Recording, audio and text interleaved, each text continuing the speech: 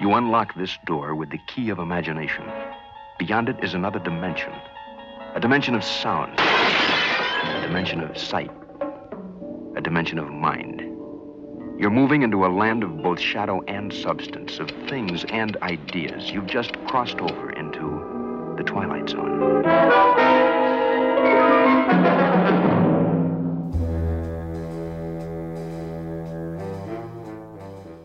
If the Twilight Zone has shown us anything over the years, it's that one of the best places you can go to reflect on your life is a squalid room in a boarding house or hotel. Preferably one that costs less than $10 to stay there. A place that tells you that you have really reached rock bottom. And tonight the conditions are just right to be able to connect with a man called Grady, who is at rock bottom. A jockey who is embroiled in a horse doping scandal and who is about to be tested by the Twilight Zone. Let's see if we can get him on the line.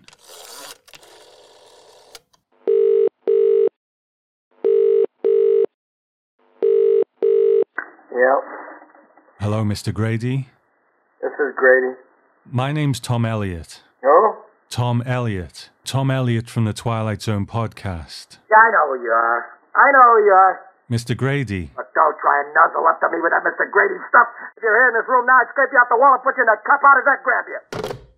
Perhaps it's a bad time.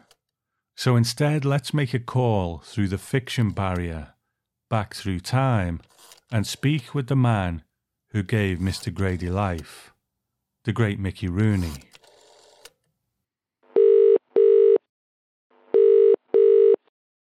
Mr. Rooney, this is Tom Elliott, and I'd just like to talk to you about your episode of The Twilight Zone, The Last Night of a Jockey. Well, it was interesting to make, but I don't see why people enjoy something like this now, but maybe they do. I'll try him again later. So what we learn is that Mr. Grady has been complicit in some racing fixes, and as he says, it was the big boys who walked away with the money, and all he got was a bag full of change. So the question is, will the Twilight Zone be his punishment or his redemption on the last night of a jockey? The name is Grady. 5 feet short in stockings and boots. A slightly distorted offshoot of a good breed of humans who race horses. He happens to be one of the rotten apples, bruised and yellowed by dealing in dirt. A short man with a short memory who's forgotten that he's worked for the sport of kings and helped turn it into a cesspool, used and misused by the two-legged animals who've hung around sporting events since the days of the Colosseum. So this is Grady on his last night as a jockey. Behind him are Hialeah, Hollywood Park, and Saratoga. Rounding the far turn and coming up fast on the rail is the Twilight Zone. First broadcast on October 5th, 1963. Written by Rod Serling and directed by Joseph M. Newman. So pretty standard whip pan to Serling on set, and I'm still waiting for that great Serling in the Scene Season 5 opening. But in terms of what he actually says, I think this is a good one, a good poetic opener that uses the theme of horse racing very well. And as we heard in the opening scene and in Serling's narration, Grady's height is key to this whole thing. Because let's face it, The Last Night of a Jockey is probably one of the more strange Twilight Zone titles. But as we'll learn, the point of it really is that Serling needed someone of diminutive size for the kind of twist of this episode to work. And we'll get to what that is later on, so a jockey makes sense, but as we'll find out, this isn't really about horse racing. That is just a device needed to explain Grady's size. And it's also the field that he's been disgraced in. So this is a Rod Serling penned episode, nothing unusual, but what is unusual is what was going on behind the scenes at this time. As we know from the inception of the Twilight Zone, one of the men who shaped the show from the beginning was the producer, the great Buck Houghton, and he produced 102 episodes until he left in 1962. and he was replaced by Herbert Hirschman, who produced 12 episodes in 1963. And then when he left, he was replaced by Bert Granit, who produced 18 episodes between 1963 and 1964. So we are in a bit of a revolving door situation. But when season 5 was still in production, Bert Granit received an offer he couldn't refuse to go and work on another show, and his replacement was a gentleman called William Frug, who would go on to produce 22 episodes, so was second only to Buck Houghton in the number of episodes produced. And with a new producer came some changes. Frug said in the Twilight Zone Companion, "When I came on the show, Rod wanted me to start clean as a producer, and several scripts that were to be Twilight Zones were thrown out. But some of those ones that ended up on the rubbish heap in the Twilight Zone have actually seen the light of day since in other shows." One of the trashed season 5 stories was by Richard Matheson, and it was called The Doll, about a lonely bachelor who falls in love with a beautiful handmade doll and seeks out the woman who inspired it. And that was made into an episode of the anthology show Amazing Stories in 1986. And then there's the story Many, Many Monkeys, which was also due to be made in season 5, and this was about an epidemic where folds of flesh grow over people's eyes, and one of the characters believes that it is a physical manifestation of the hate that exists within people, and that was actually made into a season 3 episode of the 80s Twilight Zone. And then there was a story called What the Devil by Arch Obler, about a couple of murderers who are chased along the highway by a truck filled with dynamite, and it's driven by Satan. So that's a shame, because Arch Obler was quite a prolific radio writer and a major contributor to the radio show Lights Out, so he could have been a good get for the Twilight Zone. And then there was also a Charles Beaumont story called Gentlemen Be Seated, about a future society where laughter has been outlawed. So we'll just briefly touch upon tonight's director, and that is Joseph M. Newman, and I did speak about him in the season opener in praise of Pip, and as I might have said back then, he was some of the new blood that was coming into season 5 of the Twilight Zone who might have stuck with it had it went beyond season 5. But as well as directing the first episode of the season, Newman also directed the last episode of the season, which of course is the last classic era Twilight Zone episode. So he started on a high. We'll see how he fares tonight with this one. Now in the Twilight Zone we have seen several episodes where there is only one performer for the most part. The first ever episode itself, Where Is Everybody?, features the great Earl Holliman on his own for most of the running time. But then there are other actors in the closing scenes. And then there's The Invaders with Agnes Moorehead, which is a one-woman episode, but then there is an actor's voice at the end of it playing one of the small spacemen. And as originally scripted, there was supposed to be another actor in this episode as well as Mickey Rooney playing Grady's landlord, and he would be shouting through the door for the rent. And apparently this scene was actually filmed, and the actor playing the landlord was Vic Perrin, and as you might know, he played the control voice in the show The Outer Limits. So because Perrin's scenes were cut, this is the only Twilight Zone where, apart from Rod Serling, there is only one performer in it throughout.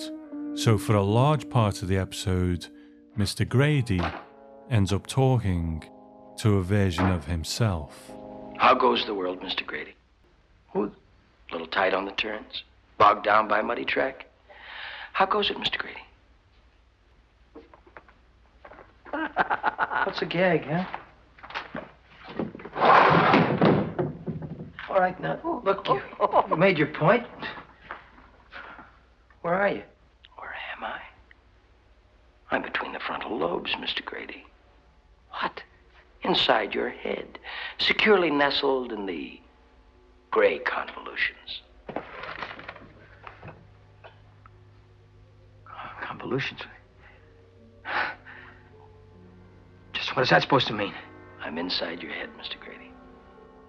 While this is a solo episode, it was actually friendships and connections behind the scenes that got it to the screen. Mickey Rooney had played a character called Eddie in an episode of Alcoa Goodyear Theatre, a performance that had earned him an Emmy nomination. And in it, he played a bookie who was trying to earn money to pay off his debts. And the producer of that piece was the new Twilight Zone producer, William Frug. But Rooney had also played a part in one of Rod Serling's Playhouse 90 episodes called The Comedian, and Serling and Rooney were apparently good friends. So all of these things converged in The Last Night of a Jockey. As we find out in our story, the character of Grady gets into a conversation with a version of himself, who identifies himself as a culmination of Grady's memories, his alter ego. Easy, Mr. Grady. Easy does it, easy does it. Now we get to the moment of truth. The ultimate. Now you hit pay dirt, kid. You get whatever you want. You mean whatever I want? Well, tell me, what is it you want more than anything else in the earth? This is the moment. This is it. What is it you want, Mr. Grady? Name it. It's yours. What do I want?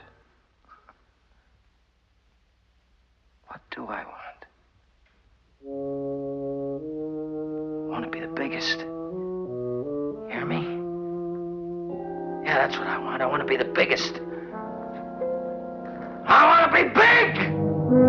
You hear me? I want to be big!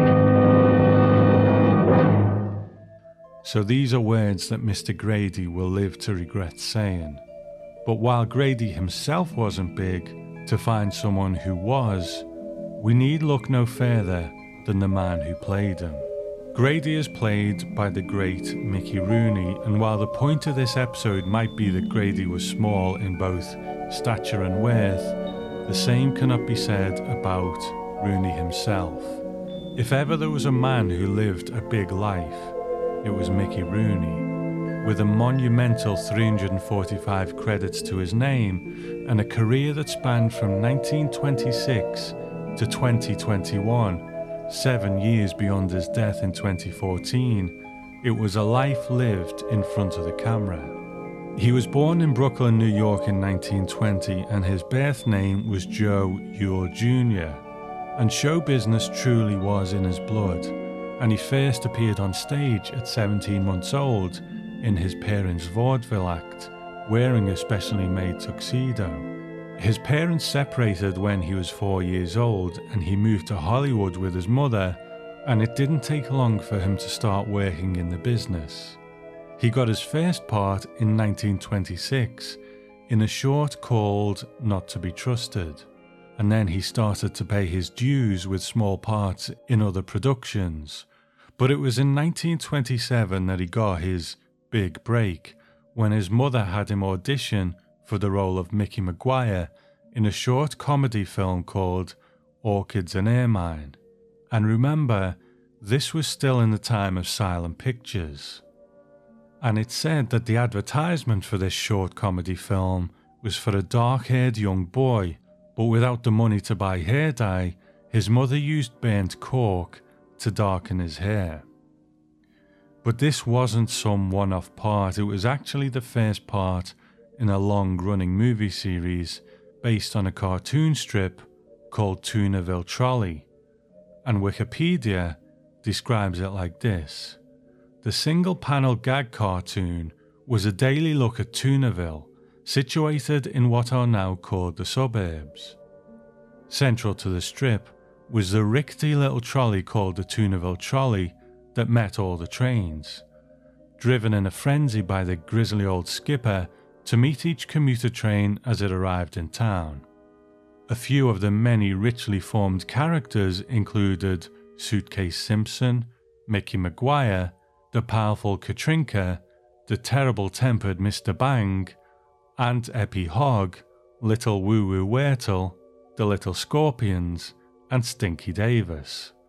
So that was the cartoon strip, but from what I can gather, the long-running series of shorts that followed started to focus on the Mickey Maguire character, because the first one was called Orchids and Ermine, but the ones that followed all used Mickey Maguire's name in the title. The next short was called Mickey's Circus, and then there was Mickey's Pals, Mickey's 11, Mickey's Battle, and so on. But in 1931 and 1932, there was another actor called Marvin Stevens who took on the role for one season. And the Mickey Maguire character was this tough-looking street kid with jet black hair and often a cigar hanging from his mouth, and he exemplified a lot of the attitude that Rooney would display in roles throughout his career, characters who might be short in stature but more than made up for it in attitude and tough talk. And talk is the operative word, because these silent shorts actually made the transition into the talkies. That's it. Well, are you sure? Marco Nemo cured a mule with it. But don't seem right with all that mustard and red peppers and horseradish in it. Well, let's have a squint at it. Come on. Does she smell like snake oil could take?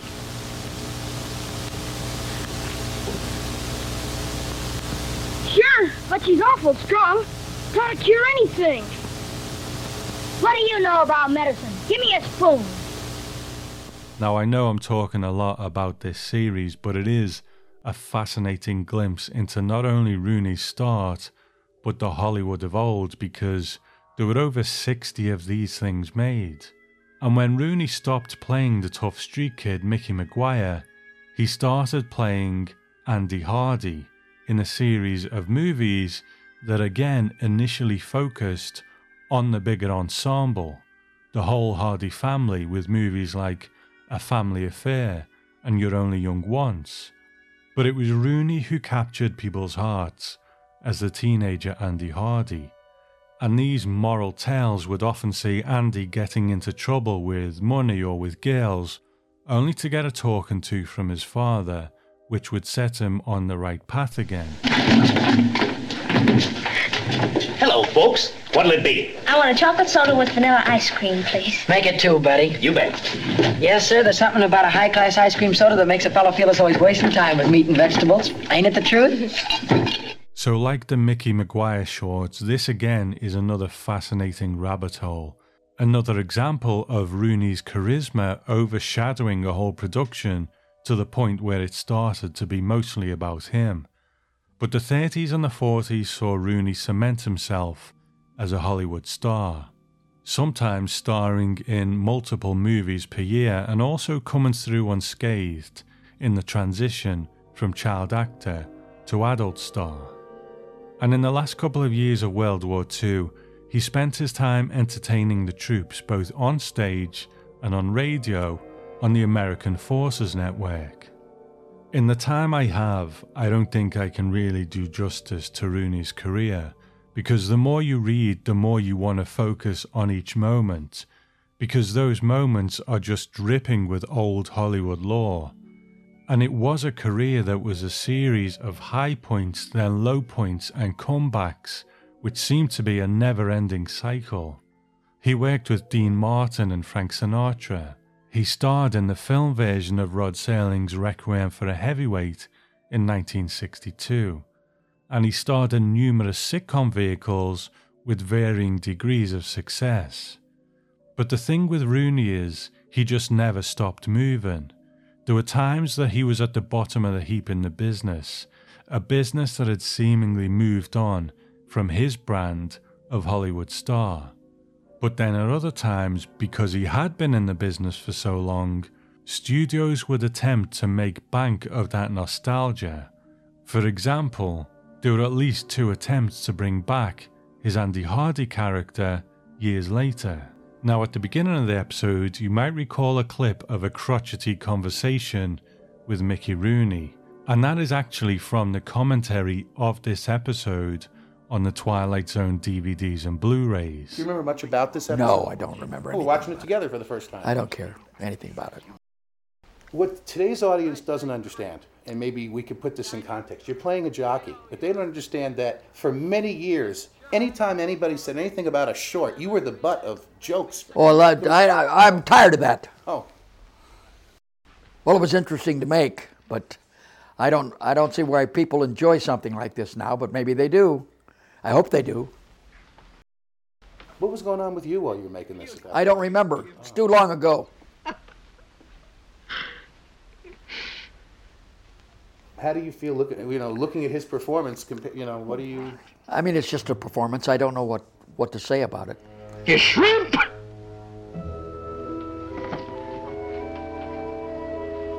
At least they scored these things with music that was interesting.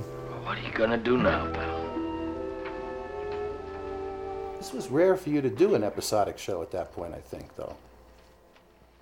Well, you do all things that you try to do. Now, Lillian Sidney told me that you were a natural actor. She never had to work with you. No, that's for other people, not me. So what kind of preparation would you have Nothing. done for a part? Just did it. There's no preparation for things like this. You just do them. Would you have watched this when it aired at home? No, I didn't. Would the director have given you? No, nothing. You just played the scenes. As you watch these, would you have played them differently, or? No, you play them for what they were at the moment that you're doing. And the commentary goes from bad to worse to the point where the guy who is actually there to facilitate it with Rooney stops asking him questions altogether, and Rooney just kind of grumbles his way through the episode. But the last years of Rooney's life would see him taking small comic cameos in things like American Dad or the Muppets movie, but also small parts in some pretty dire shows, like a low-budget production of Dr. Jekyll and Mr. Hyde. But as well as this, family troubles dominated his last few years, and he claimed to be the victim of elder abuse from family members. And Rooney died of natural causes in 2014 at the age of 93. And when he died, Vanity Fair called Rooney the original Hollywood train wreck, because despite earning millions during his career, he had to file for bankruptcy in 1962 due to mismanagement of his finances. And in his later years, Rooney entrusted his finances to his stepson, who funneled Rooney's earnings into his own lavish lifestyle. And by the end of his life, his estate was reportedly only valued at $18,000. So it is sad that a man who had such a stellar career ended in such a sad way. But I do have to admire that his long life was a life that was truly lived. Mickey Rooney was Hollywood. His career survived peaks and troughs, and he kept on going. There are probably hundreds of people whose careers came and went within the time that Rooney was in the business. And on his gravestone it said, "One of the greatest entertainers the world has ever known. Hollywood will always be his home." And I think in this episode of The Twilight Zone, Rooney does do great work. He's pretty pitch perfect as the washed up and disgraced Grady. And any criticism that I have of the episode isn't really because of him, but that's something that we'll come back to. So after he makes his declaration that he wants to be big, Grady wakes up and it seems like he's got his wish. What is this? You had your heart's desire. Yeah, you didn't ask for a 2-hour escape with Morpheus. You wanted stature, Mr. Grady. You wanted size. You wanted a view from a long way up and a long way out. Yeah, I wanted size. You wanted to be big. Well, look at yourself. You're big. You're Mr. Big. You're Hercules. You're the most sizable thing since Paul Bunyan. You don't have any complaints that you want to trot out, do you? Complaints? Do I have any complaints? Oh, no, I have no complaints. Hey, you know what this calls for? This calls for a celebration. right. Look, hey, here. Hey, you drink, don't you? Huh? You drink? Go right ahead. Be my guest. So when Grady wakes up, he is bigger, and then later on in the episode, we see him get bigger again. And Martin Grams Jr. documents that this was filmed entirely on Stage 19 at MGM, and 3 separate sets were created. And I have to take my hats off to the set designers here because it all does look great. But what's interesting here is that when Grady wishes to be big, this isn't the big that he meant. He meant he wanted to be big in terms of status, but he's equally delighted that his wish actually meant that he's grown bigger in size. And in some ways it doesn't make sense, because what exactly does this mean for him? He mentions in a phone call to an ex-girlfriend that the Lakers will be scouting for him soon, but becoming a pro basketball player is highly unlikely. The penny hasn't dropped yet that this will put an end to his horse racing career. So what does it mean for him? I guess what I put it down to is that in real life, Mickey Rooney was 5'2", and it's a sad fact of life that there is a certain stigma around height with certain people.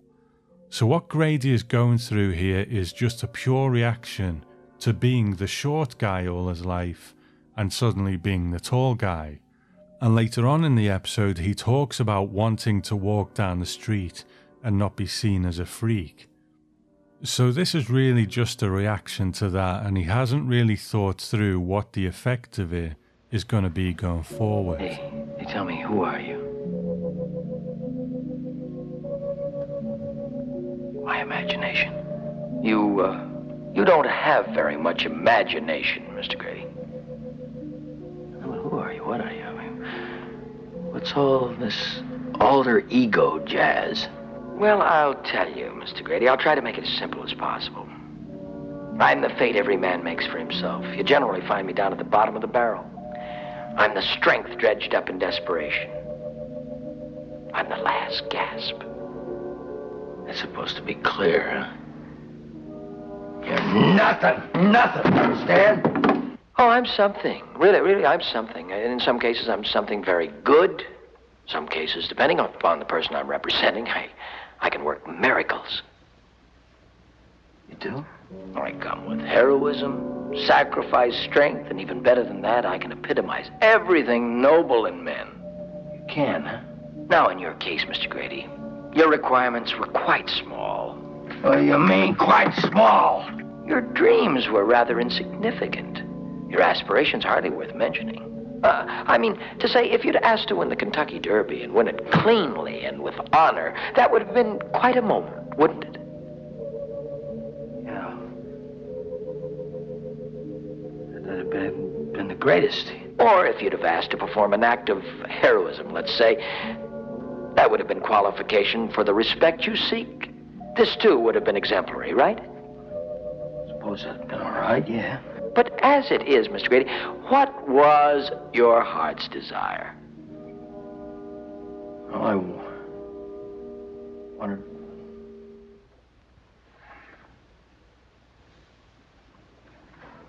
wanted...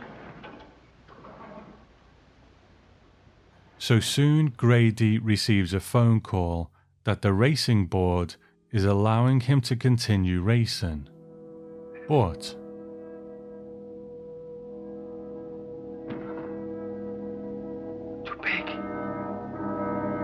I'm too big.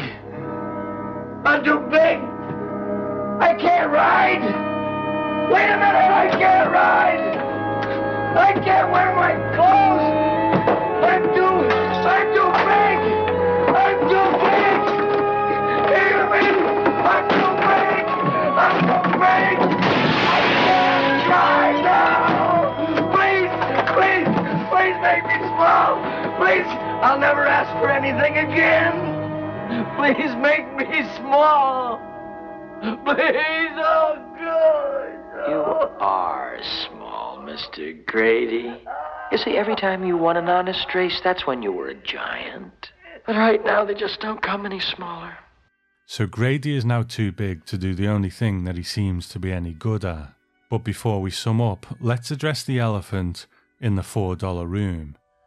When Mark Zickery in the Twilight Zone Companion started his commentary on Season 5, he said that this was a season where Rod Serling was running out of ideas, and this was a season where the show began to repeat itself. Strangely though, having said that, Mr. Zickery doesn't level that criticism at this episode. In fact, he's very positive about it and doesn't mention that this episode is similar in a lot of ways to the Season 2 episode, Nervous Man in a $4 Room. Both feature a man alone in a crummy room having a breakdown of sorts. Both feature a man who ends up having a dialogue with a version of himself, a more confident, self-assured version of himself, and he often sees this alter ego in the mirror. Now, Mark Zickery might not refer to it, but Martin Grams Jr. does. He says, considered by many fans as a remake of the previous Twilight Zone opus, Nervous Man in a $4 Room, this episode was an excellent example of what Serling meant when he told a reporter a year previous that sometimes I think we have tried everything, and there is a danger now that I will be imitative of myself. Before the show, I would tackle writing jobs in a leisurely way. Now if I spend more than 5 days working out a Twilight show, it goes out the window. So while it is undoubtedly similar to Nervous Man in a $4 Room, does it do enough differently to counteract these similarities? I think it's fair to say that the first half is just so similar to Nervous Man in a $4 Room that it's really hard to move away from it. In the second half, after Grady starts to become big, it does start to walk its own path, and it does have a completely different message to Nervous Man in a $4 Room, so Serling is making a different point here. Nervous Man is about a man taking control of his life and casting off his bad past to write his own destiny. The Last Night of a Jockey is about the difference between wanting to be the best at the thing you do because that's what you love and what you've worked for, or wanting to be the best at the thing you do because it will bring you power and status. As Grady's alter ego said, Grady didn't ask to win the Kentucky Derby or to be a hero. He could have even asked for his career back and sorted the rest out himself. But he asked to be big, and he wanted to be the big man with status and power that other people will bow down to and look up to. And I do like this topic that Rod Serling is exploring, the difference between achievement for personal satisfaction and achievement for status. But at the end of the day, I do find it difficult to judge The Last Night of a Jockey on its own merits. The spectre of Nervous Man in a $4 Room does loom so large over it that when I compare the two, I just think Nervous Man in a $4 Room is better. Is that because it came first? Maybe that's part of it, but the unfortunate side effect of that is that Last Night of a Jockey just feels like a knockoff. But also, Nervous Man in a $4 Room builds to a positive conclusion, and the actor Joe Mantell is able to infuse his performance with a little humour here and there, whereas Last Night of a Jockey is just 23 minutes of a thoroughly unpleasant man being thoroughly unpleasant. And this isn't Mickey Rooney's fault. He is just performing the script, and I do think he's very good in it. He's a pro, and he brings all of the intensity that you would want for the role.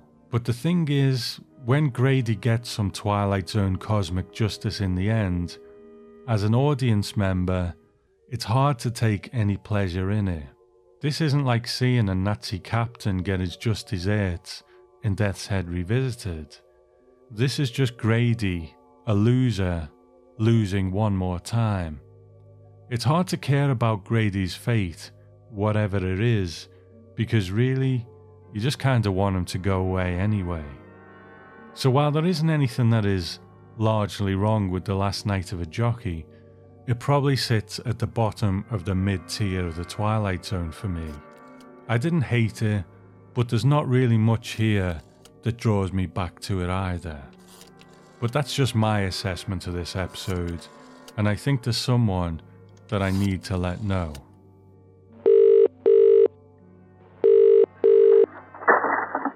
Yeah? Mr. Grady, it's Tom Elliott again. I just wanted to call you to let you know that we have graded your episode at the bottom of the mid-tier of the Twilight Zone. Slap your face off! You're no good alley cat! The name is Grady, 10 feet tall.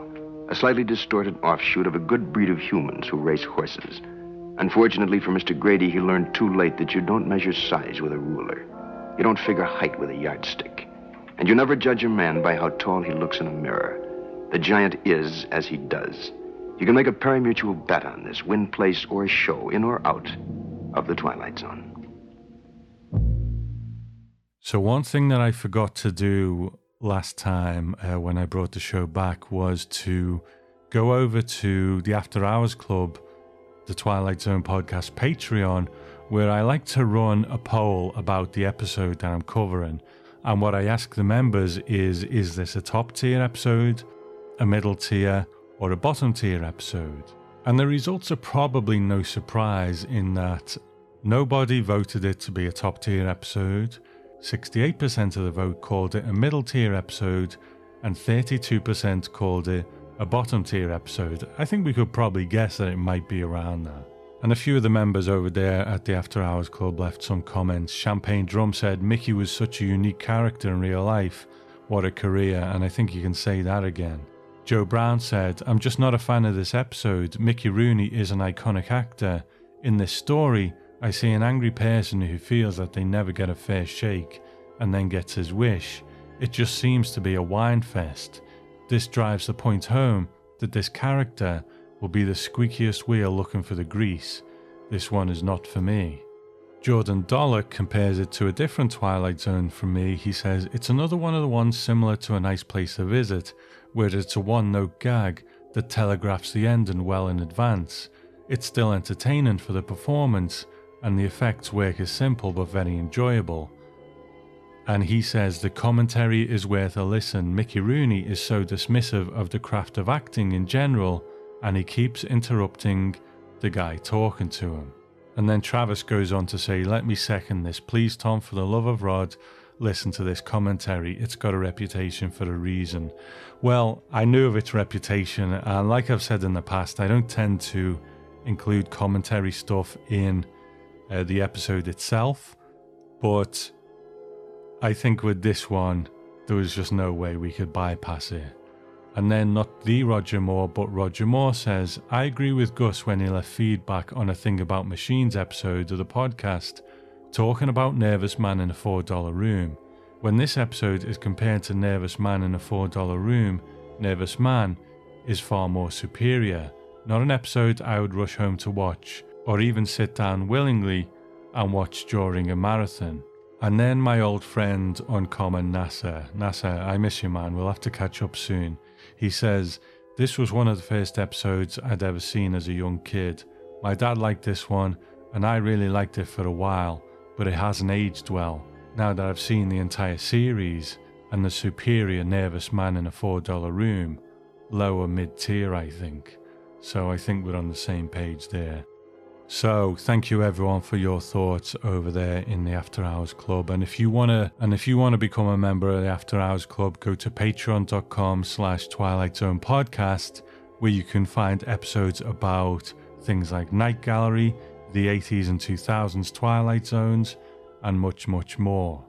And as I come to the end of some of the series that I'm looking at over in the After Hours Club, I will probably make the decision that maybe the club will close its doors and fade away into another dimension, but probably not before the end of the year. So this is probably a great time to jump on board, enjoy those podcasts before they are gone for good. So that's over at patreon.com/Twilight Zone Podcast. So before we go, just a couple of points of business. First of all, you might remember that the Rod Serling Memorial Foundation set up a Kickstarter maybe a year or so ago now to fund that Rod Serling statue in his hometown of Binghamton. Now, it wasn't successful at that stage, but it did potentially raise a good chunk of money to go towards that statue. Now, there's been a lot of hard work done behind the scenes with the foundation and I think the local authorities around Binghamton to raise some of that money in different ways. So this time, the Kickstarter doesn't actually need to make as much, so it should be a very achievable target. Now, as of this recording in March 2023, that Kickstarter is now live. I will put a link in the show notes, so if you want to go there and pledge towards Rod Serling's statue, then you can. Now, last time round, myself and the members of the After Hours Club over on Patreon, 1 month of that Patreon income was kept aside to go towards the statue. Now, unfortunately, the Kickstarter wasn't successful, but I've kept that money to one side all this time, and that's going to go towards the statue as well. So the members of the After Hours Club have put some in, but I'm sure some of them will be making extra contributions as well. So let's keep our eye on that, because I would dearly love to be at the unveiling of that statue, whenever that is.